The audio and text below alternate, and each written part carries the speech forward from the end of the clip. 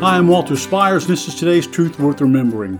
I want to do a wrap on this long series we did, Words of God that the world hates or simply doesn't understand, and as Christians we absolutely must. We began with the word sin. The world hates that word because no one wants to be called a sinner. We talked about the word confession. Again, another hated word because it means you're confessing something that you've done wrong, whether you call it sin or not, and the world certainly doesn't want to admit that because everything is relative today, right? And we talked about the word repentance, which means to change your mind about those things that no one wants to admit to, so what in the world do we have to repent of? And then a word that everyone really does like, except in the context in which we use it as Christians, and Jesus did, and that word is forgiveness. Because of that sin, that most hated word, all of us need forgiveness, and we know that.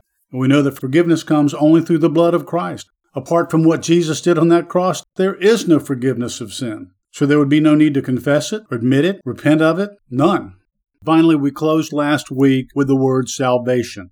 The beautiful, wonderful, magnificent word salvation, which again comes only in Christ alone. And the world hates that. I want to close by reminding you of one of the verses I use every time I preach, give an invitation, or help people try to understand why Jesus is the only way to salvation, to being born again, as he described to Nicodemus, and redeemed or reconciled to God.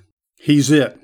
In John 14:6, he said this, "I am the way, the truth, and the life, and no one comes to the Father except through me." You want to light some people up? Speak that verse to them.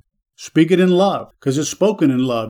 It's offered in love. But once again, the world hates the truth, and this is the truth for Christ's sake. Amen. To learn more about how you can become a Christian, grow in your walk with the Lord, donate to help keep this ministry going strong, and receive freely of all the biblical content, video, audio, and written, go to onlyjesus.life. That's onlyjesus.life.